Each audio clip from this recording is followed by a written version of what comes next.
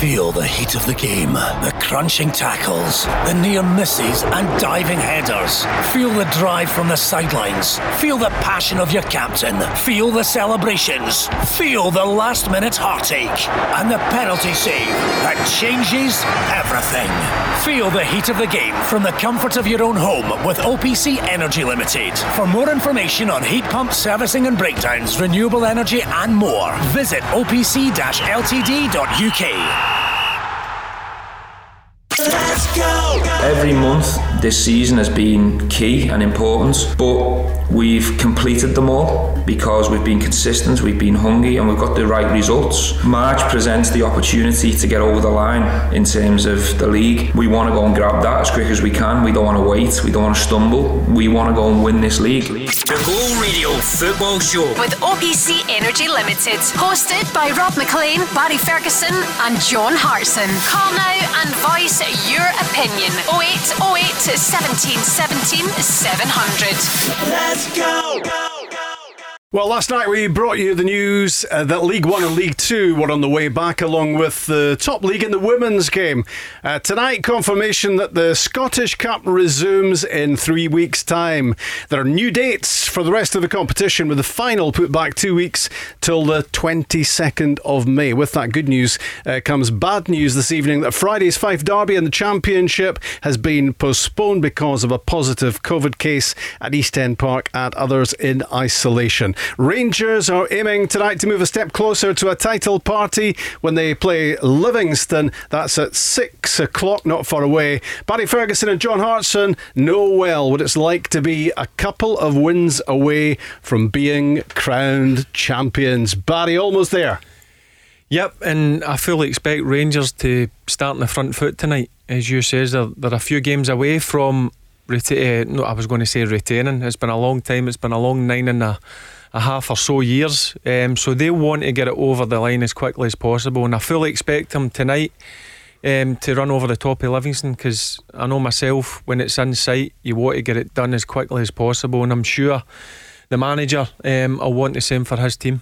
Sometimes, John, it can be a stutter towards the title when you know it's in the bag and you've known it for quite a long time, but every indication that Steven Gerrard's mentality is living on for the whole season at Rangers, and they're going to get there as quickly as possible. Yeah, well, they'll want to set more targets now. Obviously they want to go through the league unbeaten. They've not been beat yet in the league, and the defenders will want to keep clean sheets. Forwards want to score more goals, and it's embarrassing for me to sit here having 8 games to go and we're talking about Rangers winning the league, but that's how dominant they've been, really, and that's how disappointing Celtic have been. Rangers have thoroughly deserved the title. They thoroughly deserve to be where they are at the minute, and I fully expect them to be professional tonight, to go and do the job what Steven Gerrard expects of them, and win the game tonight. I really fancy them to go and win. We were just speaking last night with Stephen Craigan and Jackie McNamara about what we thought was going to be the season in prospect, and back in the summer when we expected it to go down to the wire and it was going to be really competitive, and here we are heading for the first weekend in March, between Rangers against St Mirren Saturday and Dundee United Celtic Sunday, it could be all over. Yep, if you asked me at the start of the season, I was fully expecting it to be a lot closer. But you've got to give Rangers credit. I think they look back in last season when they come back off the winter break, Rob, it wasn't good enough, and Celtic were excellent, let's be honest. Neil Lennon changed the formation to 3-5-2, and Celtic really kicked on and Rangers didn't. Then the manager's obviously away after out of lockdown, and he's made a few signings. His recruitment's been excellent, and they've started the season very well, and they've continued that. So overall, it's been a long wait for the Rangers fans. As I says previous, it's been a long 9.5 years, but they're nearly there and they fully deserve it, because their consistency levels has been excellent. So we're going to be building up to that game in the next hour. Kick-off 6 o'clock at Ammonvale, or the Tony Macaroni, depending on your preference. We'll have the Rangers team and the Livingston team for you in just a second. We'll also have team news from Hamilton against St Johnstone, which is a massive match for Accies, particularly at the foot of the table. And were St Johnstone to win that one, the League Cup winners, of course, at the weekend, then they would move to within 3 points of top 6. So there's significance for them as well. Your calls, as ever, always welcome. 0808 17 17 700. You might want to talk about Rangers on the brink of the title and already making moves towards next season as well. Could we be entering a period of Rangers domination after 9 in a row for Celtic and, of course, the quadruple treble? And what about Celtic? What are they up to? Are they busy behind the scenes? Is it all going to be okay come next season? Are they going to have a director of football in place, a head coach in place? Is there going to be a massive clear out? When's it all going to happen? Who is running the show? Get in touch with us in the usual ways then. That number 0808 17 17 700. Go on your message to 87474 on the socials at Go Football Show. So a 6 o'clock kickoff at Ammonvale, and 2 changes for Rangers tonight to the team. Of course, they didn't play at the weekend, so it's 2 changes to the team, which beat Royal Antwerp in that ridiculous match in the Europa League, which saw Rangers reaching the last 16 of the competition. Leon Balogun injured. He's been standing in, of course, Barry, for James Tavernier, the captain, at right back. So 2 right backs are missing now, and that means inevitably a start for Nathan Patterson. The other change sees Yanis Hadji dropping out, and Scott Arfield comes in. Yep, and what a few weeks it's been for young Nathan Patterson. Obviously, what happened with the COVID situation, and I think the manager done the right thing last week. They brought him in. He thought of the team first and foremost, and obviously it worked with Balogun getting an injury. Nathan Patterson had to come on, and you see the start he made after 16 seconds, Rob, getting his goal. So what an opportunity for the young man. I'm all for people getting a second chance. He made a mistake, we all know that. He's been punished in terms of he's been fined. I don't know what's going to happen in terms of games suspension or whatever. I don't know. I think that may be coming up soon, but what an opportunity he's got with Tavernier being out injured, and I thought he's got a right bright future, the young kid. He was excellent, I thought, for the 45 minutes he played last week, and he's got another great opportunity tonight to go and show that he can become a Rangers player in the future. Stephen Gerrard really positive about him and about the player he's going to be in the future.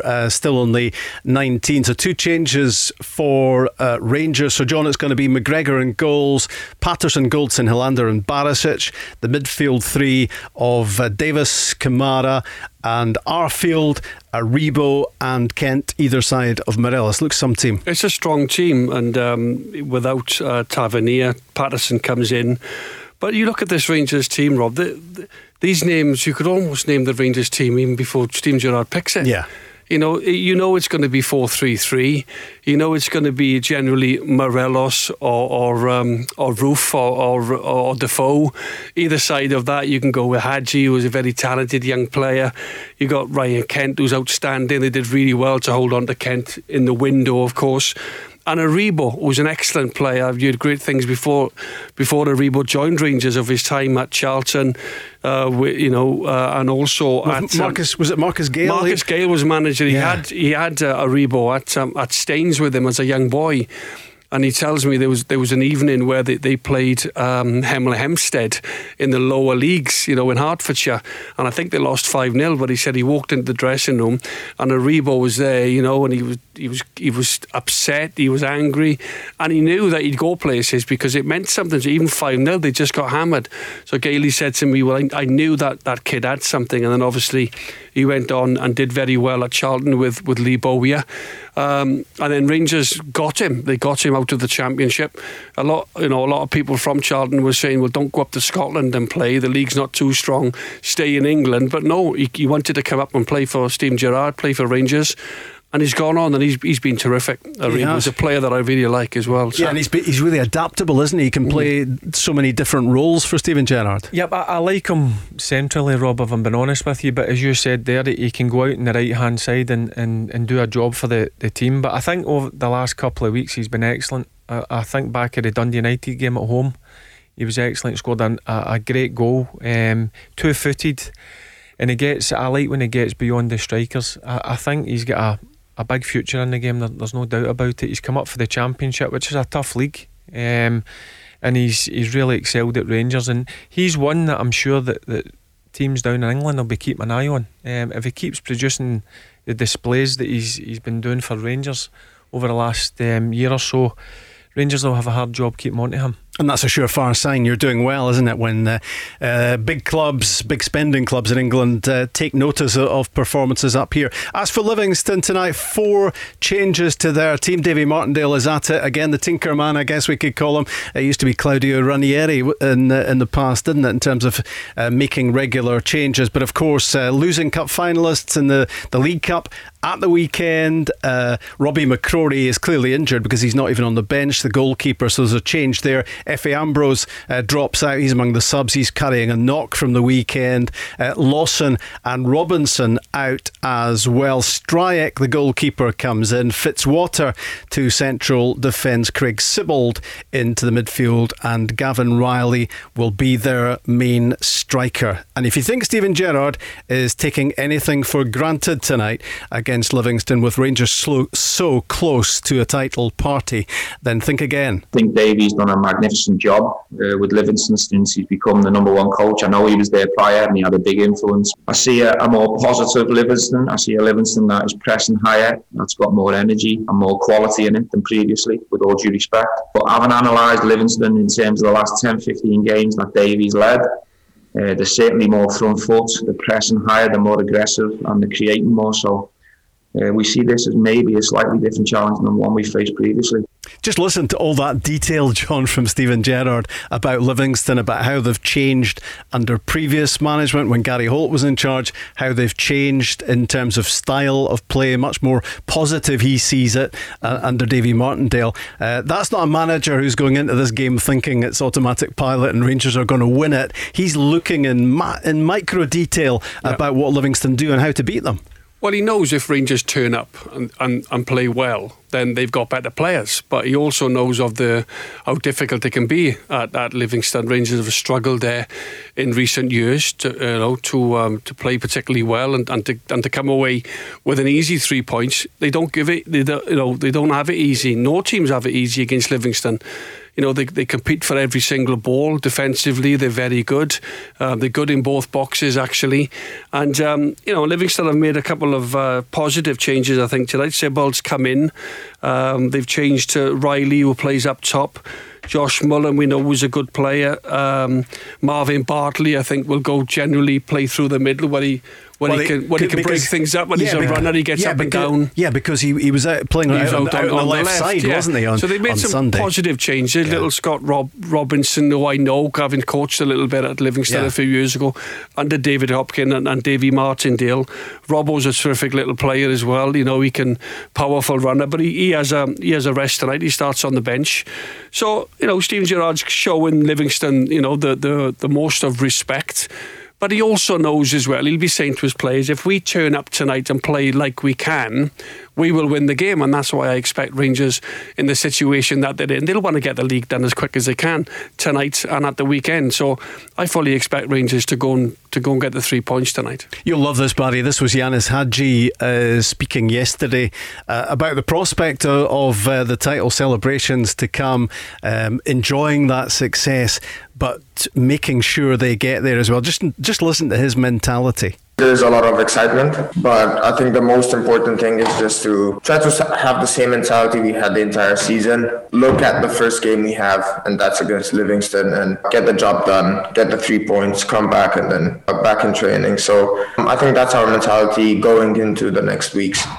Go and get the 3 points, back into training, and then same again. That's been their mindset all season, Rob. I think you've heard after each game that Rangers have played, when the managers come out and spoke and the players have come out and spoke, it's about next game. That's the only thing they're focused on, and I don't think they'll change that way, Rob. And it's the same tonight. You're going to Livingston on the surface. I know Livingston had a tough game and Sunday. I think physically it took a lot out of them, but mentally as well, we're losing the game. So Rangers need to start the game in the front foot, and I fully believe if they do that, you just look at the quality that Rangers have got in that squad. You look up top, Morelos, for me, I thought last week he was excellent. It's the best I've seen him in a Rangers shirt, and Ryan Kent is starting to get back to the sort of form that we expect of him. So if Rangers start right, they've got too much quality for me. Team news coming in from the other game as well. Hamilton against St Johnstone.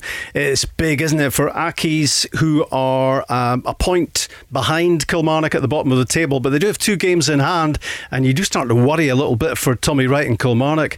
But Hamilton won't be too concerned about that. They've lost only 1 of their last 4, so they're on a good little run. They've taken 5 points from those 4 games. That makes a big difference at this stage. Team-wise tonight, a couple of changes for them that I can see on my first look at the team.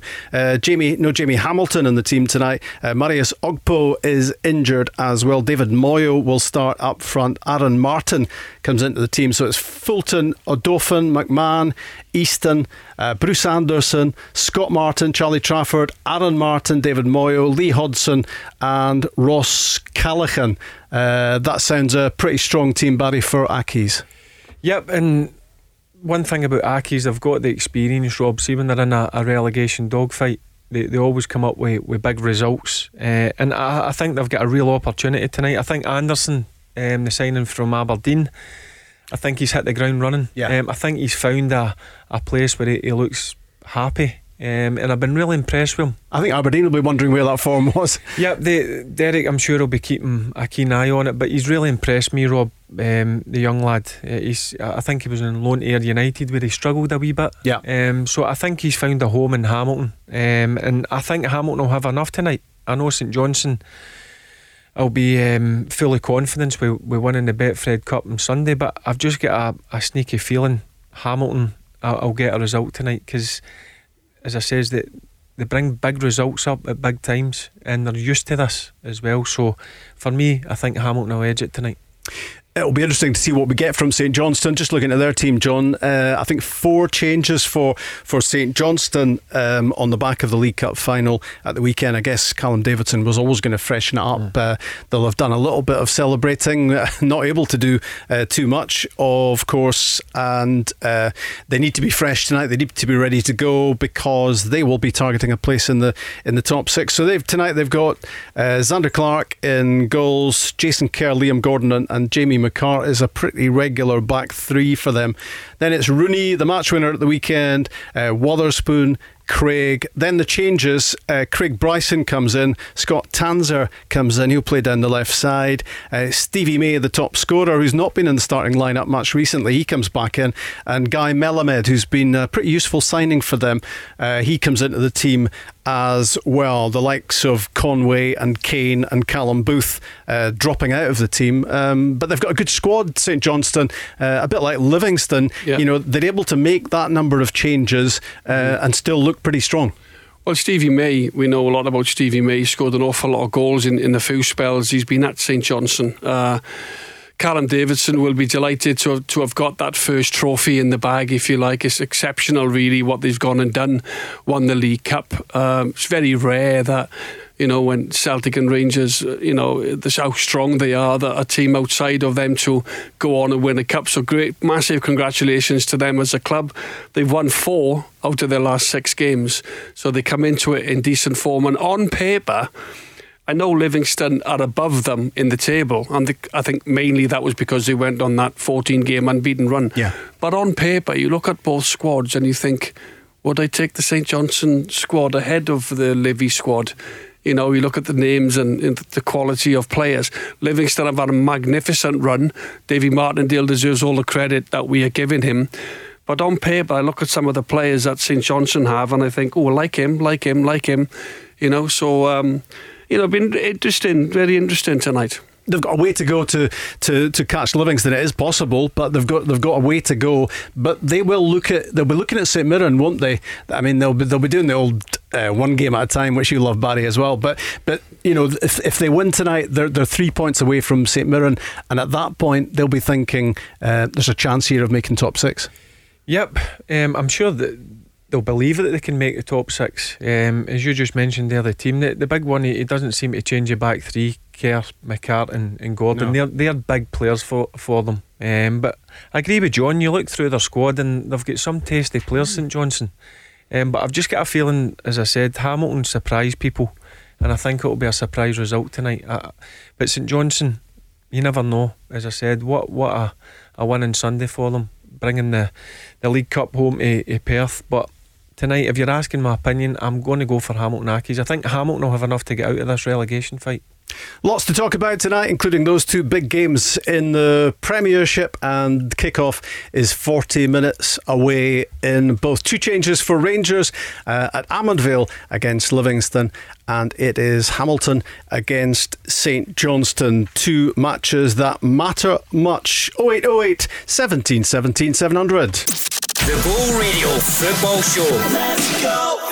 Yes, Wednesday's Go Radio Football Show with OPC Energy Limited. Couple of 6 o'clock kickoffs in the Premiership, so not much more than half an hour away. Two changes for Rangers, who are at Livingston. Rangers are 7 points away from the title, maybe 6 points away from the title, Barry Ferguson, if one takes a much better goal difference into account as well. They play Livingston tonight, St Mirren at the weekend, and that could be that. Are you willing to admit that could be that even before Celtic play at Tannadice on Sunday? Yeah, they've got one hand on the trophy, Rob, I'll admit that. It's in sight now. Two massive games tonight, one against Livingston and then obviously at the weekend against St Mirren. Let's not forget, Celtic have got a tricky trip up to Tannadice on Sunday, Rob. I think Mickey's starting to get his Dundee United team playing some decent stuff. They had a few good results. I know they came to Ibrox and lost 5-0, but I watched the game, Rob. See the first half hour? Dundee United were in control of the game. They played some really good stuff, just couldn't get that goal, and then they collapsed after Rangers scored the first goal. So look, listen, it's in sight for Rangers, as I keep going back to. It's been a long wait. It's been a hard 9.5 or so years for the Rangers fans, and now it's up to Steven Gerrard and his Rangers team to make sure they get 3 points and then move straight on to the game at the weekend against St Mirren. These are happy days for Rangers. This is a fantastic time to be at Rangers. The excitement levels are high. We've got so much on the horizon to be excited about. I've said it before and I'll say it again, nothing's achieved as of yet where we sit right here, so we've got to go and grab it and achieve it. And the only way to do that is to go and find performances that are good enough. It's Rob Maclean, it's Barry Ferguson, it's John Hartson on the Go Radio Football Show on a Wednesday. And we've got Jake with us as well. Hi, Jake. Hi guys, how you doing? Alright, Jake. Yeah, good, thanks. How's you? I'm alright, just getting on with things, you know what I mean? You've got to, haven't you? Exactly. What would you like to talk about, Jake? I just wanted to put forward across an opinion I've got. It's just, obviously, we all know that, or we all think Rangers are going to win the league, but I just can't help but feel that I heard Barry at the start of the show, which is about 5:05. He said that you have to give Rangers credit. Now, just on that, I don't think Rangers are getting the credit that they deserve, because, by the way, it's no easy, those two in the L tell you to win a league, it's no easy to win a league, but the standard that Rangers are doing it at, when you also put into context the fact that they're not only competing in Europe, but they're actually doing very, very well in Europe. Yeah. I don't think they're getting anywhere near the credit from not just the media outlets, but I don't think they're getting credit from enough people as to regards to what they're doing this year. Just want to hear your thoughts on that. I said it last week on the show, Jake. I don't think Rangers have been given the credit that they deserve in terms of the way they've performed domestically, and as you just mentioned there, in Europe. I think they've been fantastic. You just need to look at the defensive record in the league, and going forward, they're scoring goals, and they're just not relying on Morelos or a Kent. They're scoring goals all over the pitch, which is a major factor in them having a good season. So I said it last week on the show, Jake, that I don't believe that Rangers are getting enough credit. Everybody's looking at how poor Celtic have been or how bad Celtic have been. I think you've got to give Rangers credit for the standard that they've played in, week out. I think the standard they play, the results they've had, and the way that they play has been excellent this season. Is that a valid complaint, John Hartson, that Rangers haven't been getting enough credit? I'm not sure, because from my point of view, Jake, I thought Rangers won the league in January. You know, they were 18 points in front, they'd not lost a game, and Celtic had to lose Rangers had not lost a game. There was about 15 games to go. They weren't going to go and lose 7 games when they'd not lost in the previous 20. So when you're chasing 18 points, you're riding the crest of a wave. You're winning games 1-0. You're deservedly winning games 1-0. You're defending strongly, but you're just nicking games. And you got that ascendancy, that little bit of momentum where Celtic are always chasing Rangers. They're hoping that Rangers slip up and then they can sort of get a little bit closer, 15 points, possibly 12 points. So I've said it all along, to go unbeaten so far. You've been outstanding in Europe. You've got a great bunch of players. I think Steven Gerrard is reminding the players this season to enjoy it, embrace this title win, because the previous 2 years it's been all about Celtic, and the previous 7 years before that, the last 9 years, and a lot of Rangers fans have been suffering. They've been suffering because Rangers have not been anywhere near good enough. When they slipped down to the third division, the second division, the championship, that was barren days for Rangers. But now you can almost feel that you're back. You stuck with Steven Gerrard. He had a plan. He had a philosophy. He plays 4-3-3. Your system hardly ever changes. He works on that tirelessly. And you thoroughly deserve to win the league. You're 18 points clear. You're going to win the league before the split. You're still in Europe. We still have the Scottish Cup to come, which is just, we're going to talk about that in a bit. So I actually, personally, as a Celtic ex-player, I have given Rangers credit. I don't know what everybody else has done, whether the radios or the national newspapers, the general pundits, whether they've given them enough credit. But personally, I thought Rangers were in terms of they won the 2 Celtic games.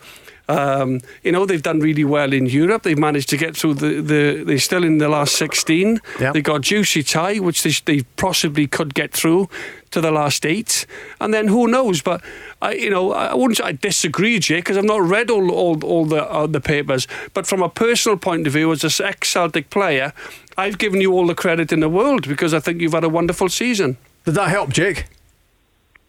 Hi, obviously it does, coming from like obviously a Celtic legend, but it's not. I'm not actually pinpointing anybody specific, but when you read through the lines, I don't think anybody can deny that Celtic's poor season is getting talked about. Yeah.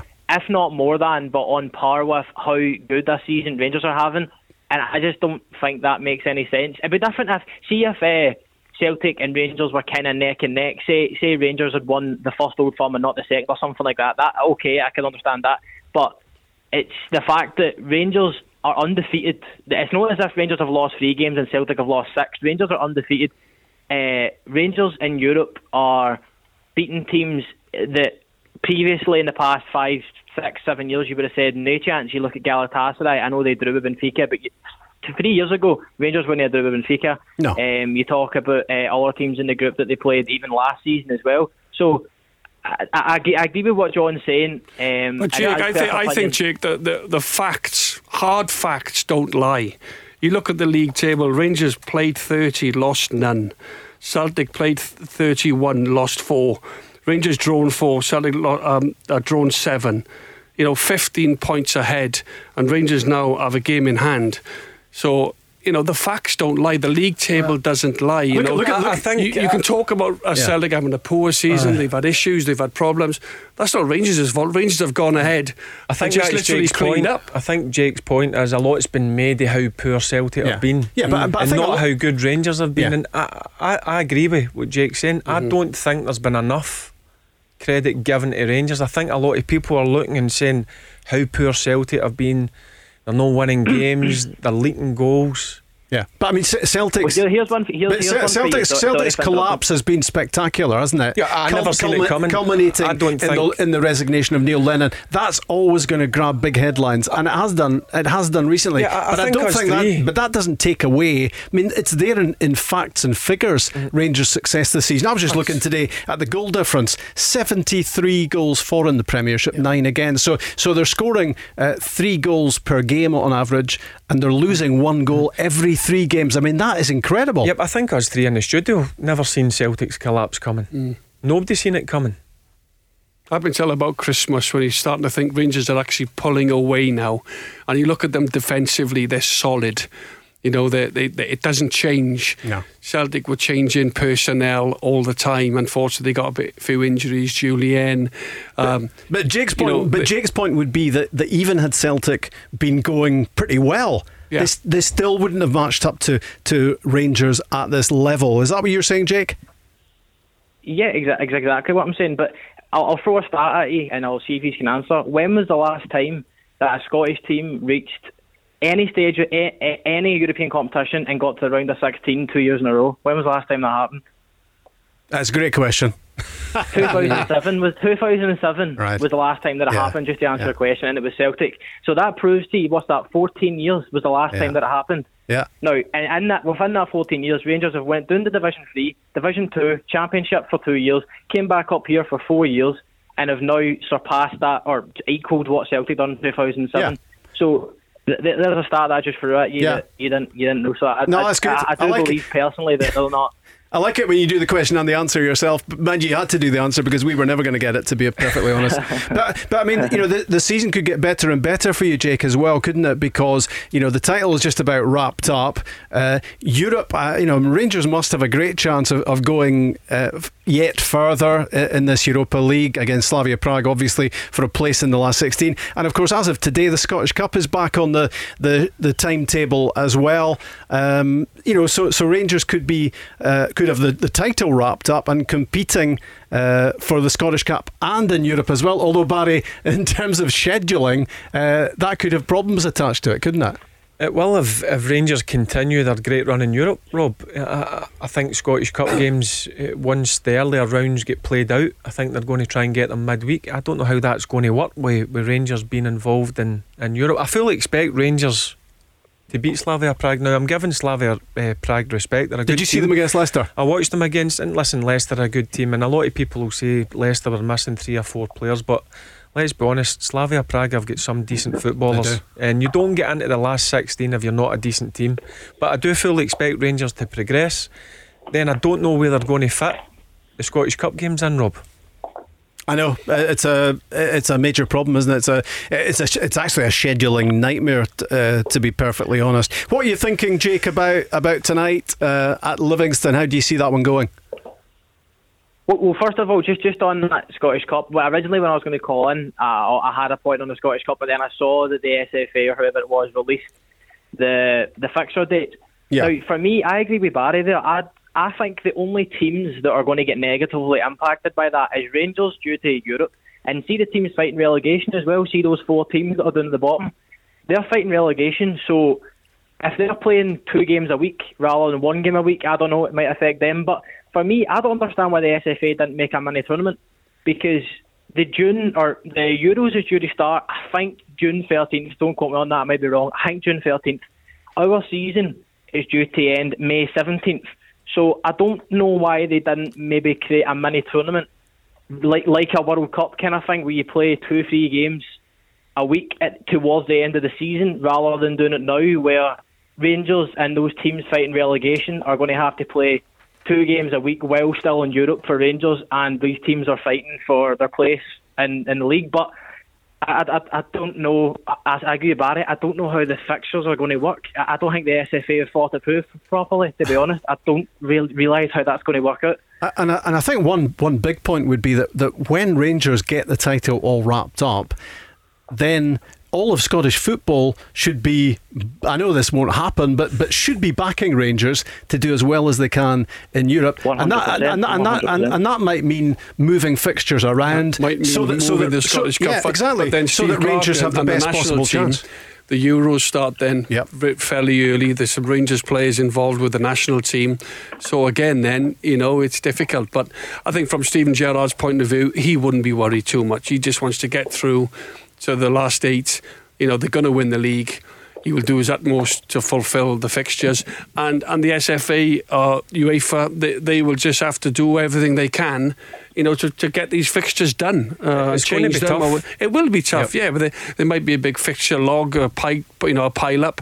But from Steven Gerrard's point of view, you know, winning, it breeds winning, doesn't it? And here he is on I think the we have to stay focused, we have to stay concentrated, because nothing is done or achieved. We want to get over the line as quick as we can, and the only way to do that is to respect Livingston. They're on the back of a tough weekend, so we're aware that they're going to be a little bit wounded and we're going to react from that. We've done everything we can in terms of our preparation, but we're really looking forward to what's next, and that's the only thing we should focus on. But we've got some wonderful opportunities in front of us in terms of what March is going to present, and then we want to go and grab it and capitalise on it, and the only way to do that is to go and find performances, and that's what we need to focus on.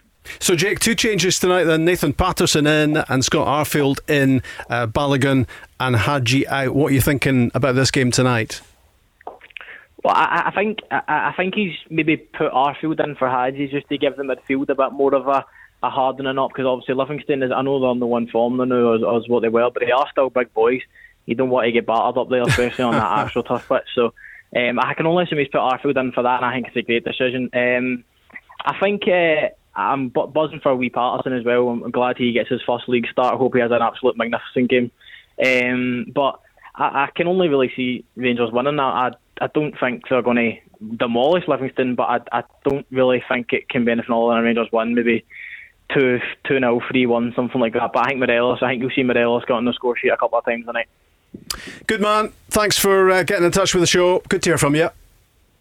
Cheers, Jake. No problem. See you later. See ya. All the best. That was Jake, a Rangers fan, with some interesting points about the season ahead as Rangers look to wrap it all up in terms of the title. And we're less than 20 minutes away from tonight's 2 big games in the Premiership. It is Hamilton against St Johnstone, and it is Livingston against Rangers. The Go Radio Football Show. Let's go! Thanks to Chris with travel, and we have regular updates right throughout the show. We brought you the team news right at the top of this Go Radio Football Show. It's Wednesday, just checking you knew which day of the week it was. That was for my own benefit, to be perfectly honest, because you do lose track of time. But we're 15 minutes away from Livingston against Rangers, and the same in terms of Hamilton against St Johnstone. 2 big games in terms of opposite ends of the table in the Premiership tonight. 2 changes for Rangers and 4 for Livingston in that game at Ammanvale tonight at the Tony Macaroni, and we will be right with it in the second hour of the show.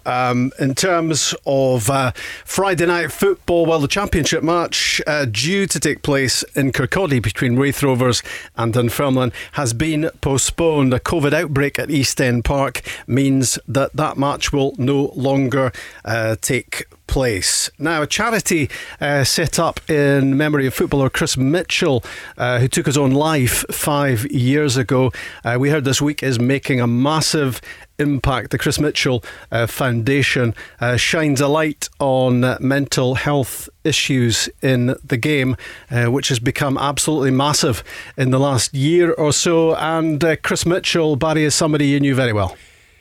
Yeah, Rob, I actually signed him when I was at Clyde as a manager. He had been full-time all his career, and he decided to drop down into part-time level. And I've got to be honest with you, he was great for me.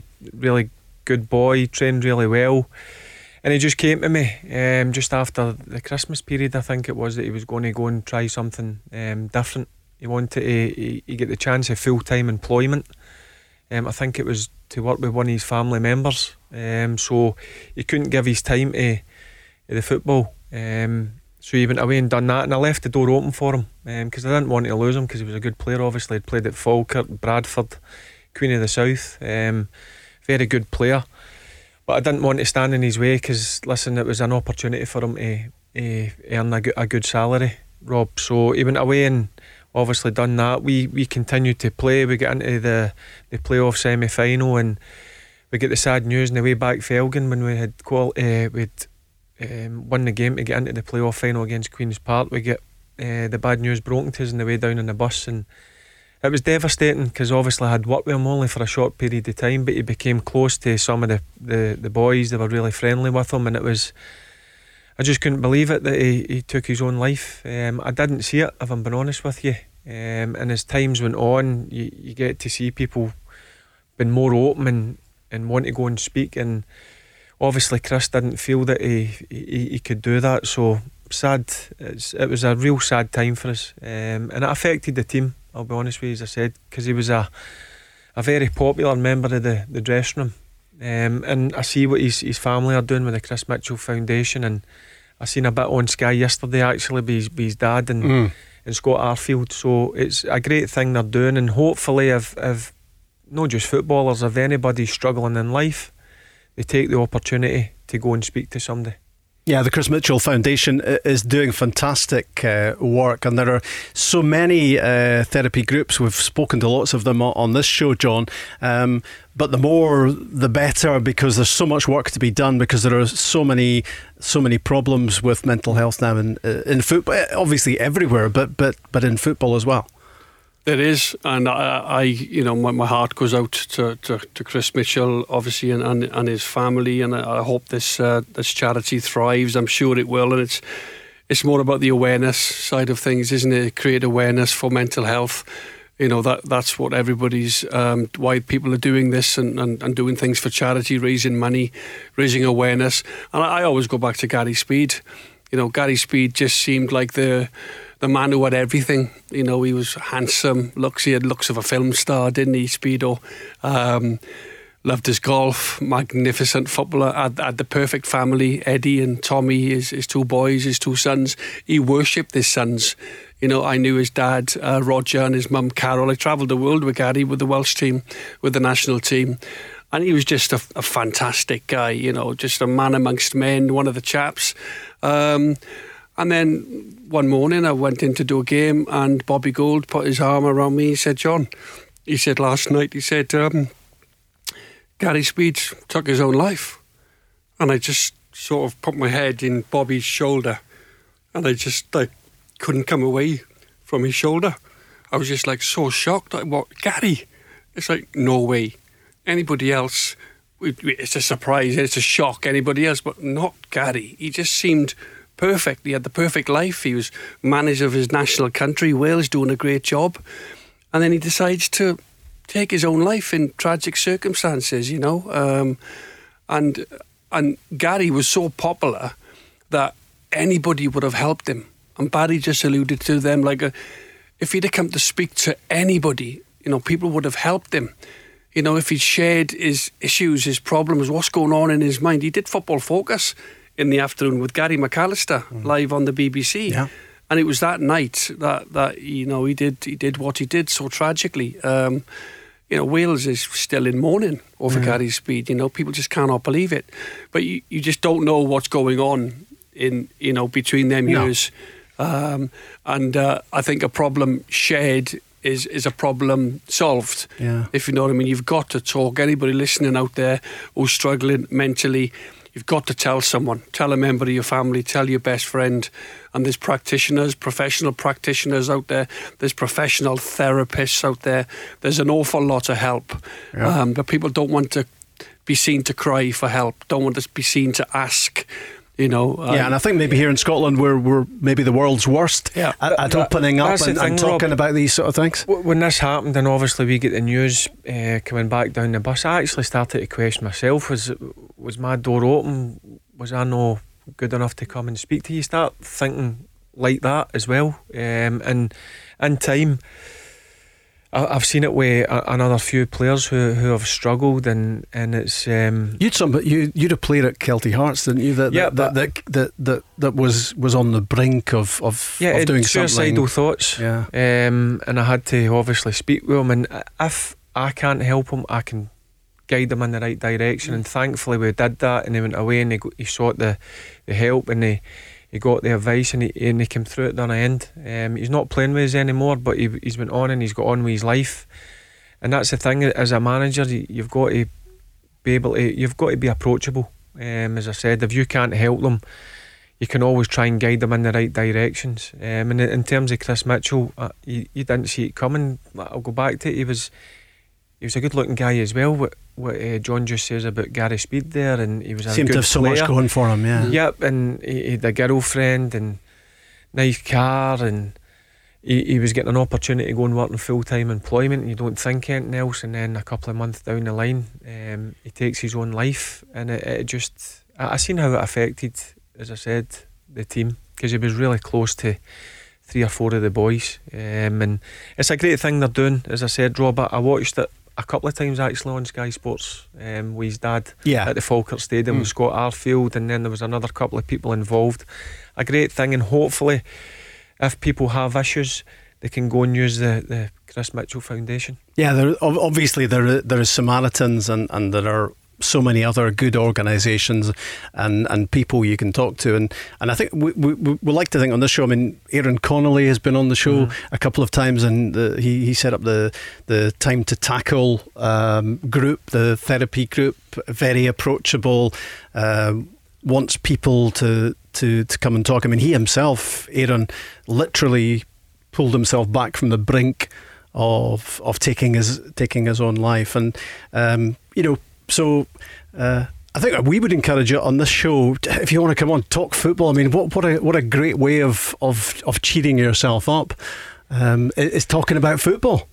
It sure is, and in terms of, certainly at my level, in terms of where I'm managing, I've got players who are not getting out and getting that release of playing football, and I'm concerned for their mental health as well, Rob, because some of them have lost jobs and they've got families to try and provide for, and it's tough times for everybody. But hopefully at some stage we'll come out of this pandemic. But there's a lot of good. It's not just Chris Mitchell's foundation which are doing well. There's a lot of good people out there willing to give their help, and as long as you're willing to go and talk about it, because it's more open now, which I'm happy with. I think back in your time, me and John's era, you couldn't really talk about it. Now it's more open. Yeah, there's a lot more information now, and I get exactly what Barry is saying there about some lads playing for Celtic Hearts and missing their training, not earning a fortune, being furloughed and everything else, having problems. But this can also happen to a multi-millionaire.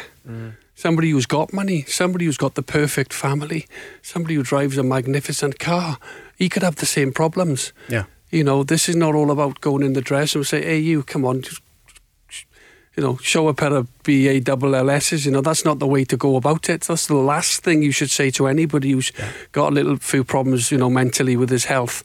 So it can happen to anybody. It can happen to a banker, a solicitor, a lawyer, a footballer. There's rugby players that take their own lives, cricketers. It can happen to anybody. And the one thing, I have to get out there is that there's an awful lot of help now. There's so much more help now than there was 10, totally 15 years ago, because people are more aware of it now. Yeah. It's good to talk and it's good to listen as well, and certainly our door is always open in that regard. Our phone line is always available, and you can be part of the football chat Monday to Friday 5 till 7, 0808 17 17 700.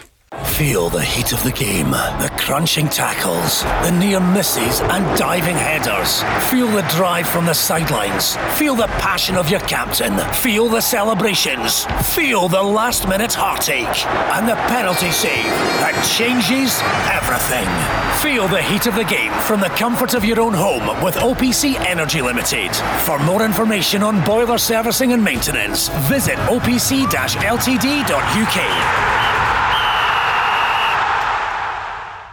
The Go Radio Football Show. Let's go! The two big games in the Premiership tonight are underway. Livingston 0, Rangers 0, and it's Hamilton 0, St Johnstone 0. Aki's looking to keep on picking up points, which they've been doing of late, but they're up against the League Cup winners tonight. Will there be a Hampden hangover for Callum Davidson and his team? We'll find out as that one goes on. We'll be with it right through the first half of both these games before we're off air at 7 o'clock. Early moments between Livingston and Rangers at Ammonvale, and just what we're saying about St Johnstone, John Hartson, it's going to be interesting to see what the reaction is from Livingston, who that 14-game unbeaten run, and now of course they're looking to end a run of 4 without a win. Yeah, and that'll be the talk now. People will be asking questions because Davy Martindale goes in. He has an immediate impact. The players play magnificently. They go on a great run. Lost their last 4. Was that a little bit of luck involved there? Was it a little bit of, the new manager's come in, let's try and impress the new manager? Davy Martindale will be desperate to get that win under his belt. Now, maybe I don't think it'll come tonight, but certainly they want to put that to bed, that unbeaten run that they're going on at the minute. A lot of people fancied them for the Cup at the weekend just because of that run that they were on, but they have to bounce back.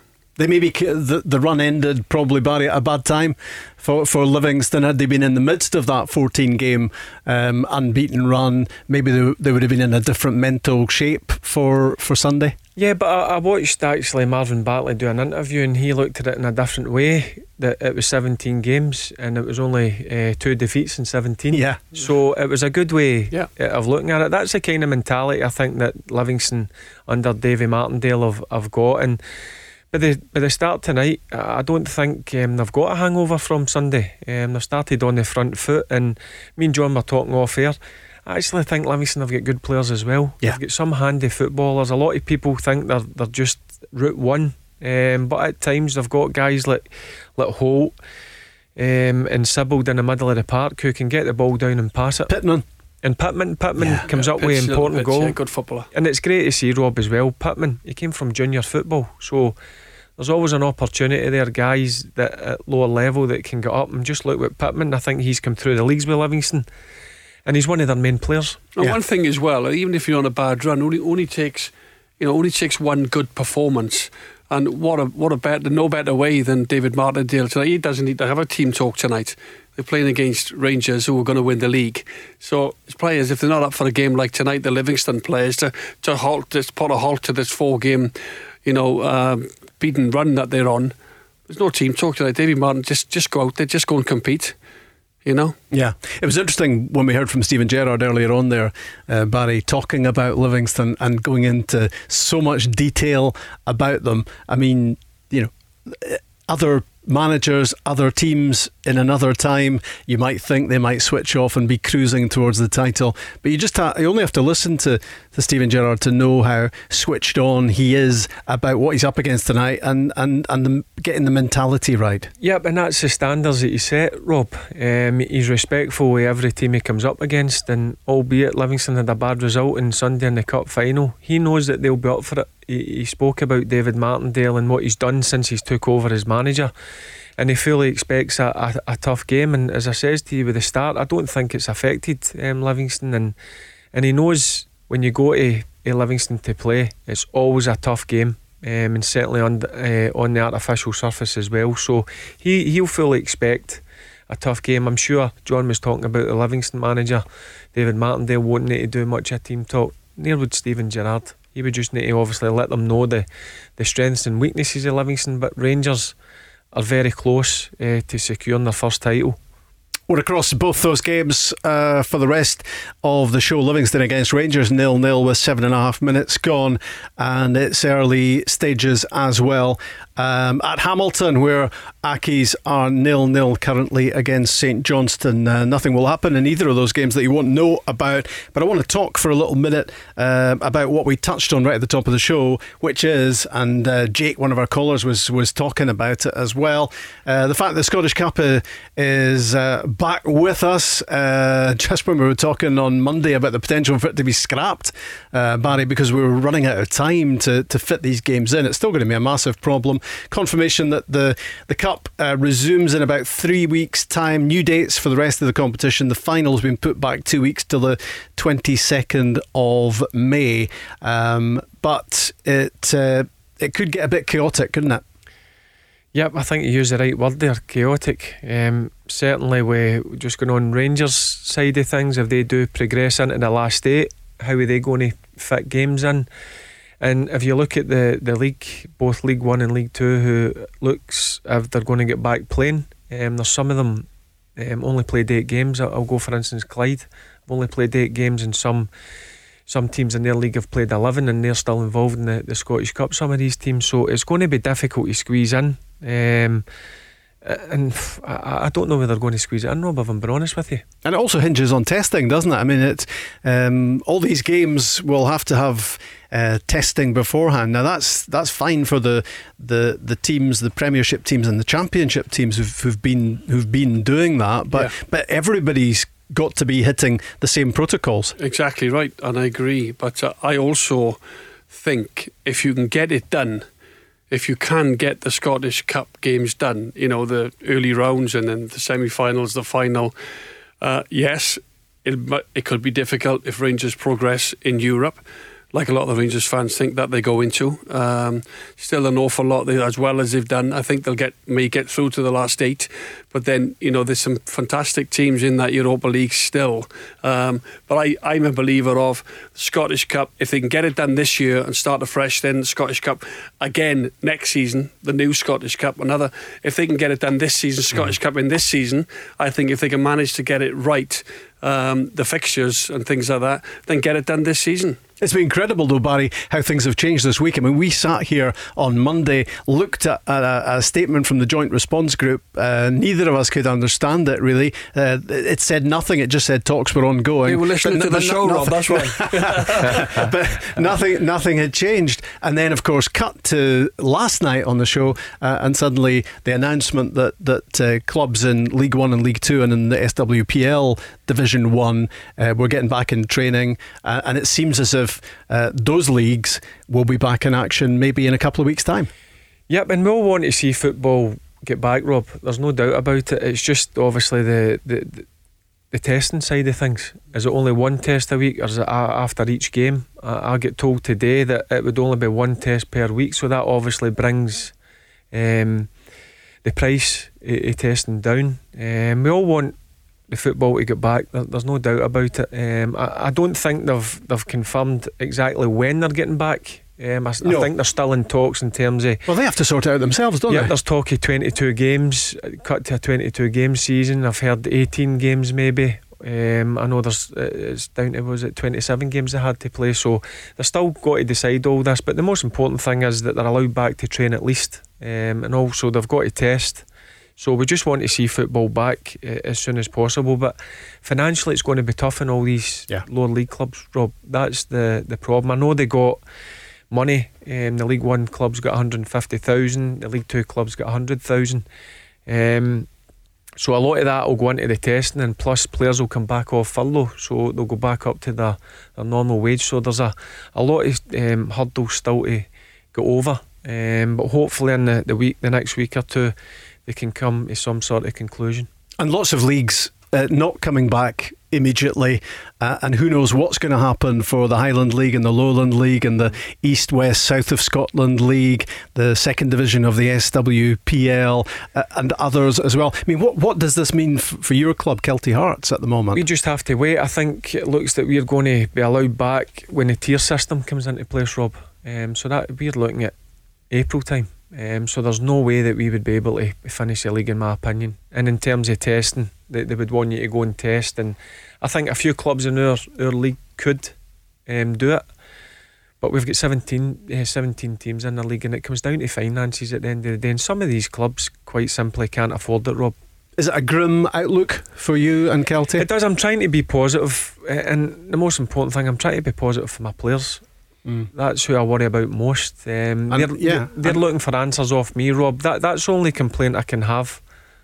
We've not had enough kind of notification and what's going on. And it's back to our discussion of earlier about mental health issues as well, isn't it? Yep, and that's what I've got to think first and foremost to my players. And they're looking for guidance off me, and I'm only getting the guidance what's coming from the SFA, and up until now it's not been enough, I'll be honest with you. And that's the same for all Lowland League clubs, and I'll take Highland League clubs into that as well. So we just need to sit back and wait and see what's going to happen. But if we're going into April time, Rob, with the amount of games that we need to play in terms of, as well as testing players, I think it's going to be a hard one for us.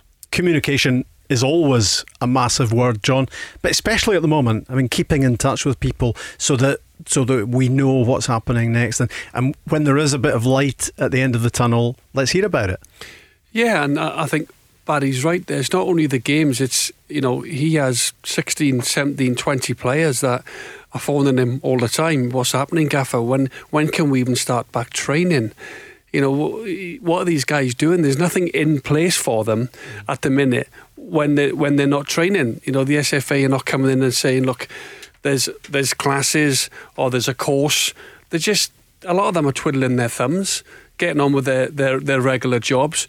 I know the boys down at East Kilbride. I know the owners of East Kilbride, and they're going quite well. They're climbing the leagues, with a little bit of a push. And there's boxing gyms that they do boxing, the players, on a Tuesday and a Thursday. They mix the training up. They can't even get in the boxing gym at the minute. As a group, as 7, 8, 10 of the lads hit the bags and work on the pads and things like this, just to get the team spirit and morale. So it's not just the games that they're missing out on the competitive side. They're not even allowed to go and train. I know if I would stop speaking to you, Barry, you would actually get to watch the game, but we're about 15 minutes in at Almond Vale, 0-0 so far. Livingston doing okay? Yep, and I'm not surprised, Rob. Listen, it can go one or two ways. Livingston, they can start feeling sorry for themselves, obviously, with a disappointing result in Sunday, but I never expected that. You hear the way David Martindale speaks, and we've obviously had Marvin Bartley in here in the way that he talks. I'm sure they wanted a response, and they've got it today. They've been competitive, and Rangers, as I said, it's not going to be easy. It's going to be a tough one today. Rangers just need to remain professional, and I think in the end of the match, Livingston's work rate, Rangers' quality will come through in the end. We were just looking at shots on the screen of James Tavernier, the captain, masked on the touchline and watching on. No Leon Balogun either tonight for Rangers, so Nathan Patterson is in at right back. But John, you were just looking at that Rangers lineup when Sky were putting it on screen pre-match and looking at the size of the Rangers back line, and it was taking you back to the sort of defences you played in front of. It was, and they just defend strongly. They're a threat in both boxes. You look at Goldson, he's a real man, 6'4", no nonsense, just puts his head through it. Plays every game as well, doesn't he? Helanda, it's like a Martin O'Neill back four, if you know what I mean. And I've spoken to Barry about this and other teams when I was playing in the era, really competitive. But Rangers had a good side as well, good centre backs themselves. But it's just like when you've got players that you can trust as well. And it just reminded me of the team that I played in, just looking at that back four there. No nonsense, big, strong, just go and head it. And also don't take any risks. If it has to go into Rosehead, it'll go. Yeah. Don't try and overplay. I was just looking, Barry, at the goals in the Rangers team earlier on.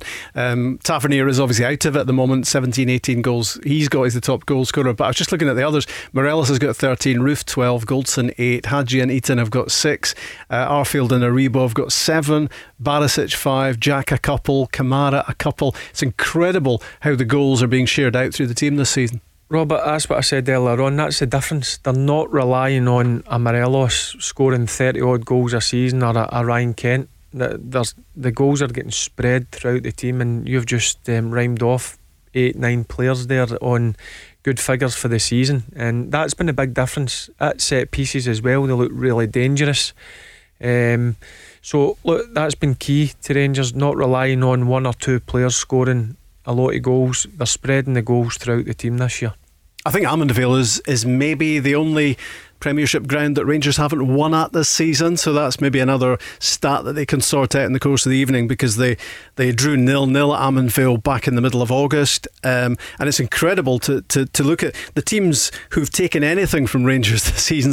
It's almost a roll of honour. Nobody's beaten them obviously in the league, and only Livingston, Hibs, Motherwell and Hamilton have taken anything off Rangers this season. It's just been a top class season. They've been professional, they've kept clean sheets, they're unbeaten, and that's a shot in the arm for actually Livingston to think that they'll go into the game tonight to say, look, Rangers have gone and won the league very comfortably. By the way, they've not won here.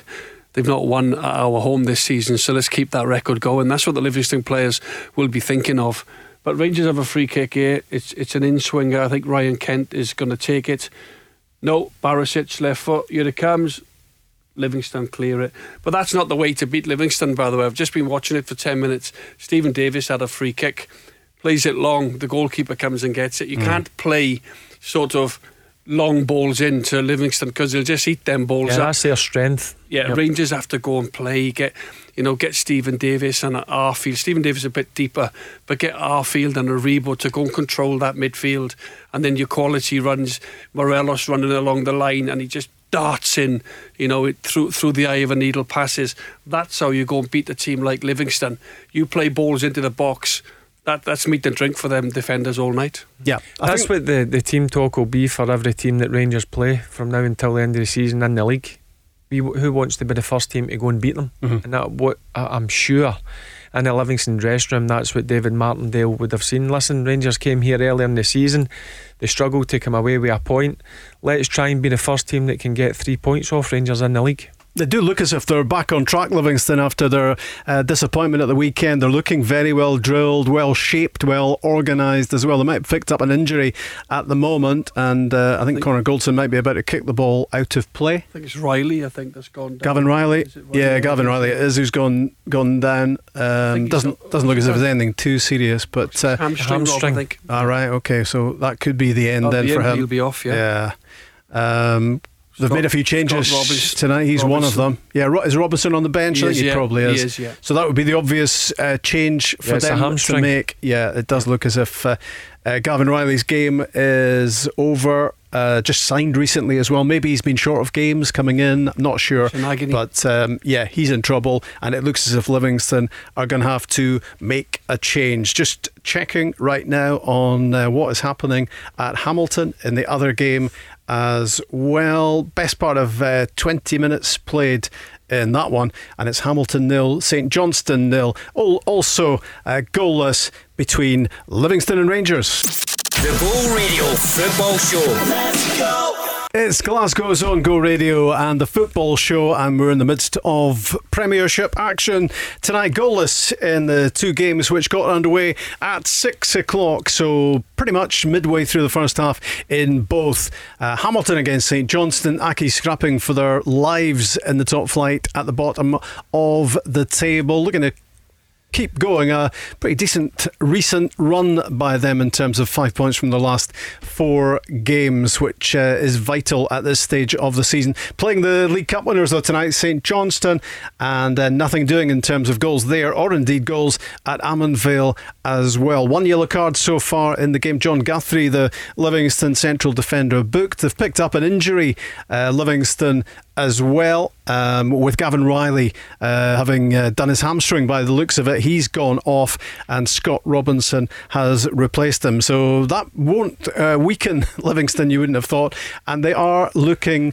pretty well drilled, John Hartson, so far, as they look to do what they did in August against Rangers, and that was get something out of the game. Yeah, they're not throwing too many men forward, to be honest. In all honesty, they're showing Rangers a lot of respect. It's Bartley and Holt. They're almost defending as a 6, if you like, so they don't want to go forward and throw too many bodies, and then found Rangers counter-attacking with the pace and the cleverness that they have in the players like Aribo and Kent. So it's not a classic, as Barry's already mentioned. They're never classics on these type of pitches because the ball is bobbling. Livingston are setting in, not showing too much optimism in terms of going forward. Rangers are probing. They're trying to get the passing game going. This Kent there makes a really good run in behind. He's now 1-on-1, has to turn back out. And Livingston are defending again, back in numbers, Rob, making it difficult. And when John goes a little bit quieter, that means he's turning away from the microphone and he's watching the telly. I just thought I'd explain. That was what was happening there as the voice levels went up and down, because when the football's on telly, we want to watch it basically, and we don't want to talk about anything, do we, Barry? Yeah, but in terms of Livingston are sitting off Rangers until they come into Livingston half. Then they're on Rangers. They're not giving Rangers time to settle. They're happy for Rangers to play in their own half, but they're getting in Rangers' faces. They're going to make it difficult, and Rangers are struggling to get to grips with the pitch, Rob. It looks bobbly and whatever, but I don't use that as an excuse. Rangers have got an artificial surface at the training ground. I would be more than surprised if Rangers hadn't trained on that a day or two leading up to this game. It looks a game that might only take one goal to sort it out, to be honest. And Rangers have done that a lot this season, especially recently. Maybe there's been 6 or 7 1-0 wins where they've been below their best, but they just find a way of winning, and that's what champions do, John, isn't it? They find lots of ways to win games. All of a sudden, you get that type of luck when you're up there. You're riding the crest of a wave, really, and you're winning games where possibly the opposition, they're not quite taking their chances. The ball come in there. Yeah, a really dangerous moment where Scott Robinson got in behind. I've got to say, Rob, down the right, and he pulled it back, and Scott Pittman's shot was blocked there. Yeah, Livingston just looking a bit dangerous there for a minute. But I've got to say, I don't know about you, Baz, but I don't like these pitches. No, I don't. I just think I grew up on it at Luton as an apprentice, and I've got to say, football for me should be played on grass. Not at the top level. I believe so. You can do like bounce games, and you can run over set pieces, because Livingston have another pitch the other side of this main pitch, and that's also AstroTurf they train on every day. Yeah. So they're so used to what footwear you wear, the bounce of the ball. So it does give the team. You look at Kilmarnock, it's given them an advantage over the years. Yeah. But it's commercial, isn't it? Well, football should be played on grass. For clubs like Hamilton and Livingston and Kilmarnock, it's about making the pitch pay through the week, isn't it? It's commercial, but I think the argument, and just about everybody in football agrees on this, that at the top level, football should be played on grass. I understand the reasons why they've got these artificial surfaces, Livingston, Kilmarnock, Hamilton, but for me, Rob, elite level Premier League football should be played on grass. Yeah. There's no doubt in my mind about that. And it probably doesn't send a great message around Europe about our game, the fact that some Premier League games are not played on grass. It's so financially viable for these, because you can lease your pitch out 700 times a year, morning and evening and night. Through the week, you got the lights. Businesses are coming, with all their clients and everything else. They're organising competitions, football, and that's where the money comes in. That's where you can lease your pitch out. But if we were a wealthier game, if there was more money in the game, then the Premiership could make demands on clubs and just insist to clubs that they had to have a grass pitch to play their games on. I think it should. They should insist in the Premier League, Rob. I totally get it lower level. A club like myself, we're artificial, and we can lease our pitch out in League 2, League 1, maybe even into Championship. But Premier League football, Rob, elite football should be played on grass for me. Livingston 0, Rangers 0, and Hamilton 0, St Johnstone 0. Well, 2 attempts on goal so far, both from Livingston. Nothing much for Max Stryek, the Livingston keeper, to do so far, but that was an important block just a few moments ago. I think you maybe just looked up, John. You were concentrating on your microphone again, which was very professional of you from a radio point of view. But as you looked up, it was the substitute Robinson who pulled it back. The longer the game goes now, the more into it Livingston might just feel, hold on a minute, we might just have a little attack here, we might have a set piece, we might just get a goal. The longer it goes, the more confidence the Livingston players will grow into it, because they'll think, hold on a minute, I'm surprised Rangers haven't really come at us, they've not really been a threat, and they've surprised the Livingston players, and they might feel, we got a chance here. The longer the game goes, and the longer the game goes, the Rangers fans will be sitting at home, like I've done watching Celtic playing, thinking, come on, we should be beating this lot. You know what I mean? This does look a lot more like Livingston during the 14-game run, doesn't it? And maybe Rangers have focused their minds, Barry, because they know they have to deliver tonight, otherwise they get overrun. Yep, just going back to what you said previous, Rob, in terms of Rangers have won a few games 1-0. That's the difference from Rangers last season to this season. When they get to 75, 80 minutes, they don't become frustrated. There's a real calmness about them. As last year, they maybe get a bit nervous when they were 1-0 up, so that's the difference. But these type of games, Rob, these are ones that you've got to just roll your sleeves up and make sure you come away with some sort of victory. 1-0 victory here on the tricky surface would be ideal for Rangers tonight. But I says, look, Livingston have come out, they've really matched Rangers, they're in their faces, they're making it tough, but Rangers would have expected that at the start of the game. It's concentration levels as well now, isn't it? Because Livingston have done great for half an hour, but with the quality Rangers have, you're thinking, we got to do this for 90 minutes, we've got to concentrate for 90 minutes. Yep. What a chance for Filip Helander on the end of a Borna Barisic corner kick, left-hand side, out swinger. He got well up, Helander, and he just couldn't quite get over the top of the header, and it's just gone a couple of feet too high. Yeah, but what John was just saying there about concentration levels, that's the thing, John. If Rangers have become frustrated, certainly at home when they can't get an early goal, that they've waited to 75, 80 minutes to get that vital goal, and I says that's down to experienced guys in the team, like your Stephen Davis, guys like that. They bring a calmness to it. You know yourself, John, at any stage you can score a goal. Let's not try and force it. Let's be patient.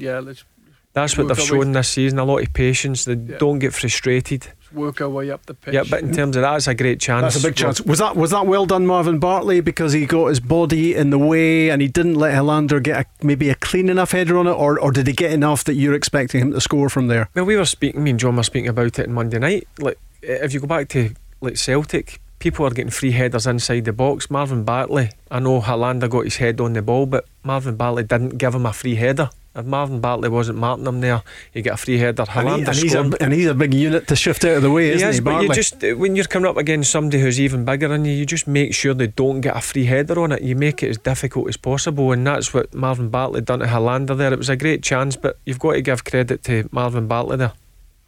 David Moyo has gone close in the other game for Hamiltonakis with a header that's just too high against St Johnstone. Still goalless in that game, but certainly the one that we're watching on screen in the studio here, live on Sky Sports. Livingston 0, Rangers 0. Pretty lively. Livingston have had a couple of attempts at goal, but there are real signs here that Rangers are upping the ante, John. Yeah, well, you just saw Helander there. My view on that is he got above. I know Bartley made it difficult for him, but he was above Bartley, and if you can just manage to just head that down with the pace of the ball, that's a goal. It flew just over the bar. But I know Bartley made it difficult, but Helander's managed to get the clear header on it. He's just got to try and head it down. Then he missed the target. I thought that was a really good chance. But Rangers are turning the screw slightly. They're passing it a bit more movement across the middle of the pitch. But as Barry said, what a ball in that was from Julian Serrano down the left hand side for Livingston, and it was Scott Robinson who got a slight touch on it in the 6-yard box. I think it's Josh Mullen on the back post.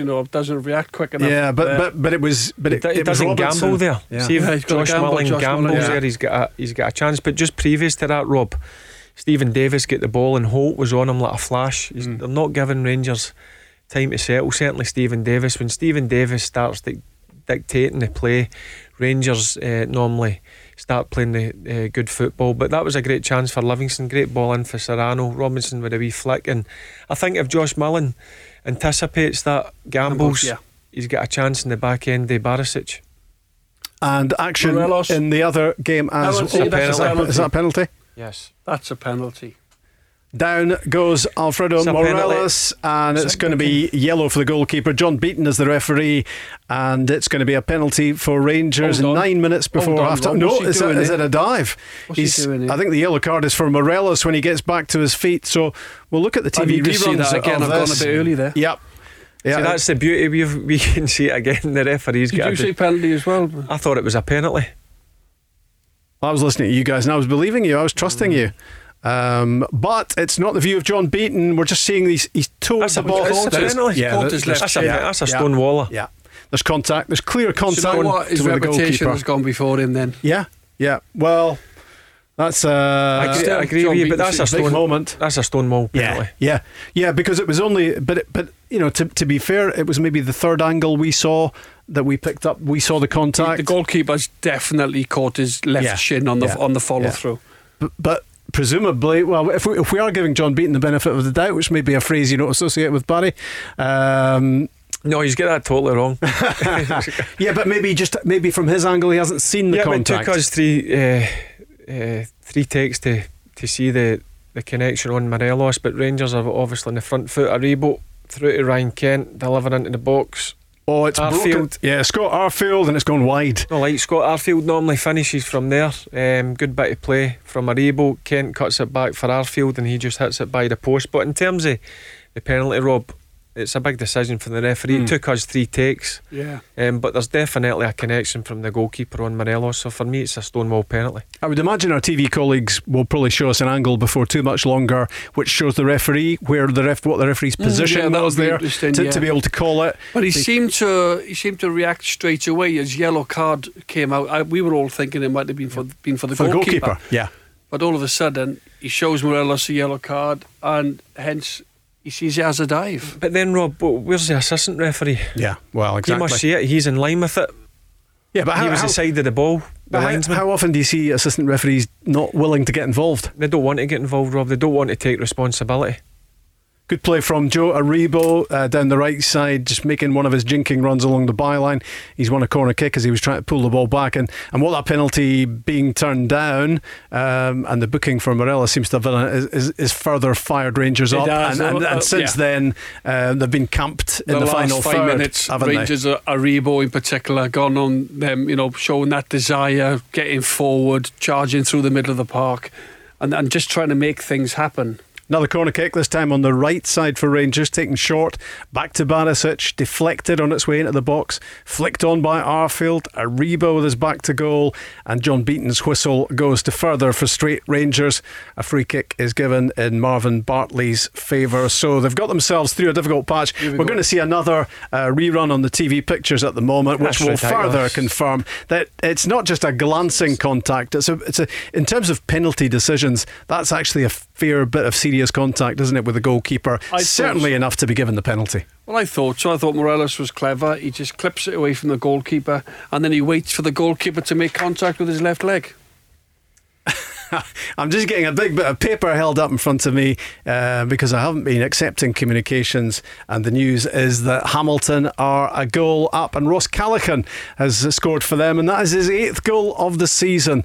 Callaghan, how valuable has he been? He scored a few with penalties, but it is Callaghan who's got Hamilton ahead against St Johnstone, and Barry, if they can get the win tonight, it's massive for them. Yeah, I fancied Hamilton in terms of Ross Callaghan. I think again, similar to young Bruce Anderson, Robbie, he's found a home. He looks as if he's running that Hamilton team. He's been really good in the centre of the park, and as you say, he's 8 goals this season.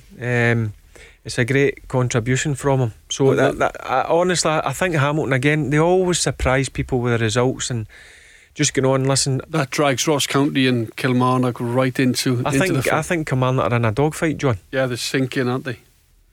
So we're about 5 minutes from half time at Livingston. It's still goalless, but plenty of talking points. Livingston positive early in the game, getting some attempts in on goal, but the last 10 or 15 minutes have been all about Rangers, including a big penalty shout, and when John Beaton sees it on video, he will realise the officials have failed to pick up what should have been a penalty for Rangers, not given, and just to compound it for Rangers, of course, yellow card for Morelos. I thought you were going to say diving. When John Hartson calls for Morelos to have a penalty, then we think it's a penalty. Well, exactly. If you're saying penalty for Rangers, I'm calling it, Baz, as I said it the first time I seen it, although it was difficult.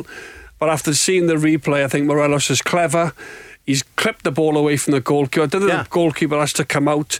He gets none of the ball, the goalkeeper, and he just clips Morelos' left side of his leg on the way through. That makes it a penalty for me. But again, I think it's his reputation that's going for him getting possibly, that booking. yeah. If that's somebody else, Rob, I don't think they're getting booked. No.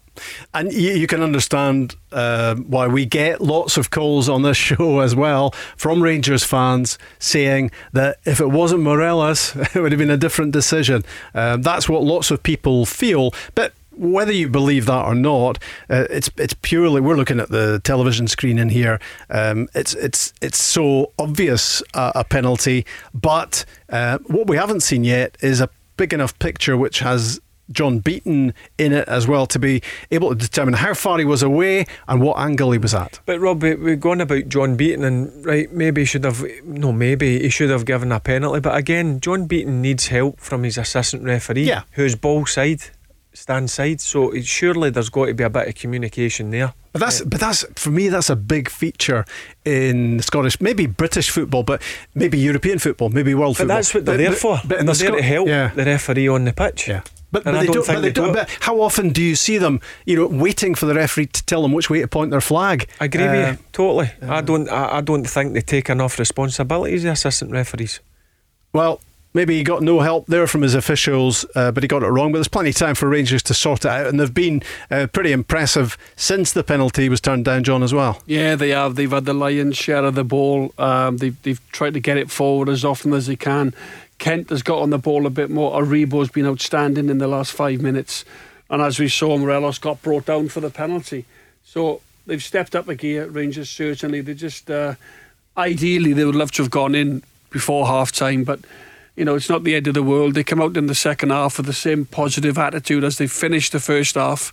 I can see them getting a goal.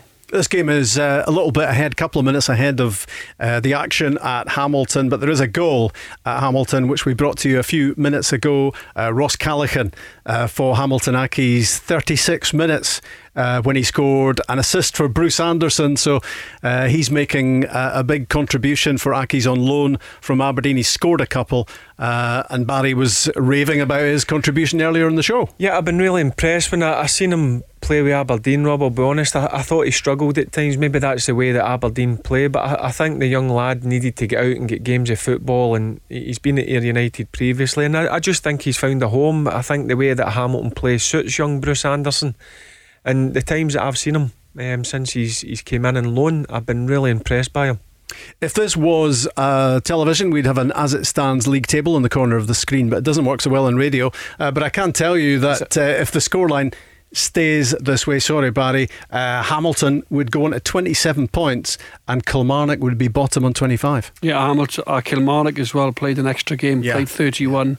Hamilton, Ross County, second bottom, third bottom, would have only played 30. Yeah. Were Rangers threatening again there, Barry? Yeah, there was a good long a ball in behind. Morelos made another good run. Just his first touch let him down.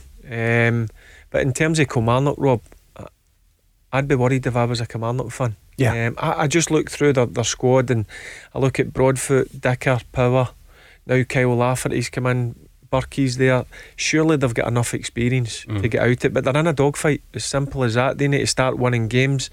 I know that goal in Saturday was the first goal under Tommy Wright, and it's a start, it's a point, but they need to start picking up 3 points or they're getting dragged straight in. Yeah, before that it was 8 straight defeats for Kilmarnock, and they look to be in big trouble, and they'll be in even deeper trouble if Hamilton win that game tonight. A few minutes left in that one, not long left in the Livingston Rangers game. It's still 0-0, and we've got about 30 seconds left of stoppage time, John, at the end of the first half, and Livingston will be feeling lucky at half time to be goalless with that penalty having been turned down. Yeah, they've just had a decision, Livingston, there that's gone their way, and sometimes you need that against a team that like Rangers, who are at the top of the league and unbeaten.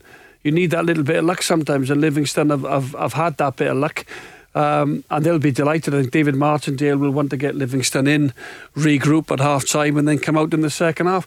And I don't think Livingston have played badly. They've had their moments, but in the last 4 or 5 minutes, Rangers have just taken control of the game. Yeah, Joe Aribo's just been cleaned out a couple of yards outside the box. It would surely have been a free kick, but the whistle's gone for half time instead, and the camera of course naturally focuses in on Alfredo Morelos, who was yellow carded for diving, but the television evidence tells us that there was contact from Max Stryek, the Livingston keeper.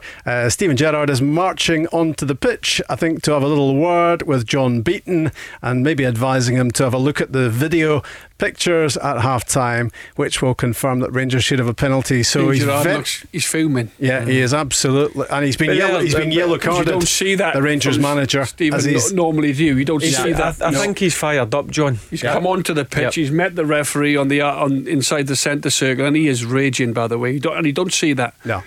So yellow for Gerrard. He's red card. Has he got a red now? He must have said something. Right. Okay. So Stephen Gerrard sent off at Almond Vale, furious at a penalty which should have gone to Rangers, which wasn't given, and it was compounded, of course, with Alfredo Morelos being booked for diving. So it is all happening at Almond Vale, not in terms of goals, because half time it is 0-0, and at Hamilton, Accies ahead against St Johnstone 1-0.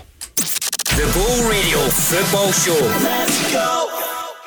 Well, it's all go for lip readers around the nation, looking at the TV pictures of Steven Gerrard and wondering what exactly he said to referee John Beaton. I think we can possibly have a wild stab at it.